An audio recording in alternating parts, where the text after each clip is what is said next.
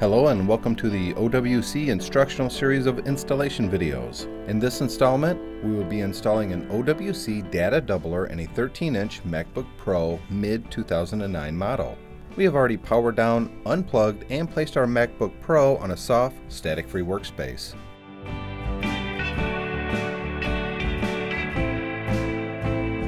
To begin, close and turn your MacBook Pro over so that the bottom is facing up. There are a total of 10 Phillips screws we need to remove from the bottom of the MacBook Pro. We will begin by removing these 3, as they are longer than the other 7 Phillips screws.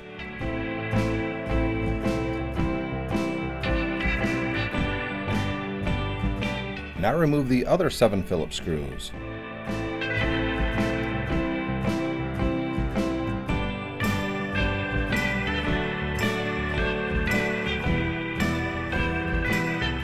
Lift up on the bottom of the case to remove it and set it aside.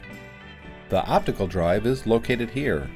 Unplug the 2 SATA connectors from the motherboard using the nylon pry tool.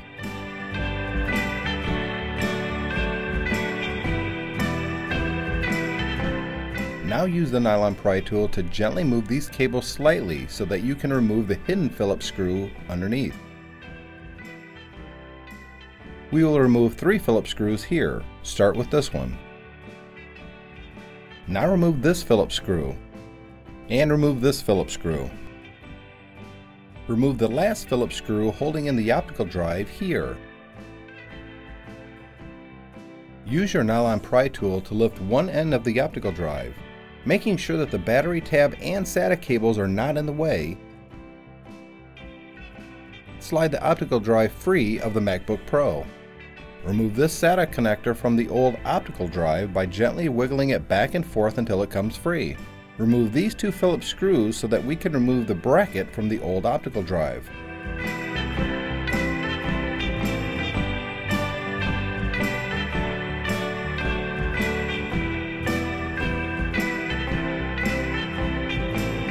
The OWC data doubler can use any 2.5-inch SATA hard disk drive. We will use the much faster and reliable OWC Mercury Extreme SSD. The easiest way to install the SSD drive is to lay the data doubler like this. Align the SATA connectors and push the connectors together. Install the 2 black Phillips screws into these 2 holes to secure the data doubler and the SSD.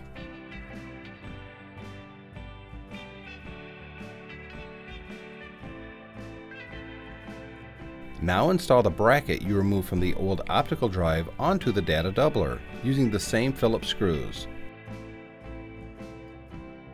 Align the SATA connector and push it firmly into place.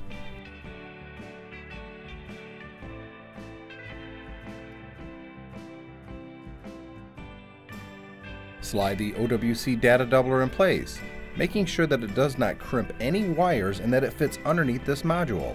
Make sure the battery tab is above the data doubler as well. Push the SATA cable back down into place and plug it into the motherboard. Now plug in the other SATA connector. Use your nylon pry tool to gently move the wires aside and reattach the same Phillips screw here that you removed earlier. Use one of the small silver Phillips screws that came with the data doubler here. Now replace these 2 Phillips screws with the same ones you removed earlier.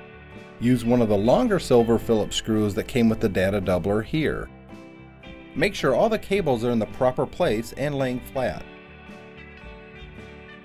Lay the bottom of the case back in place and replace all 10 Phillips screws you removed earlier, starting with the 3 longer ones here.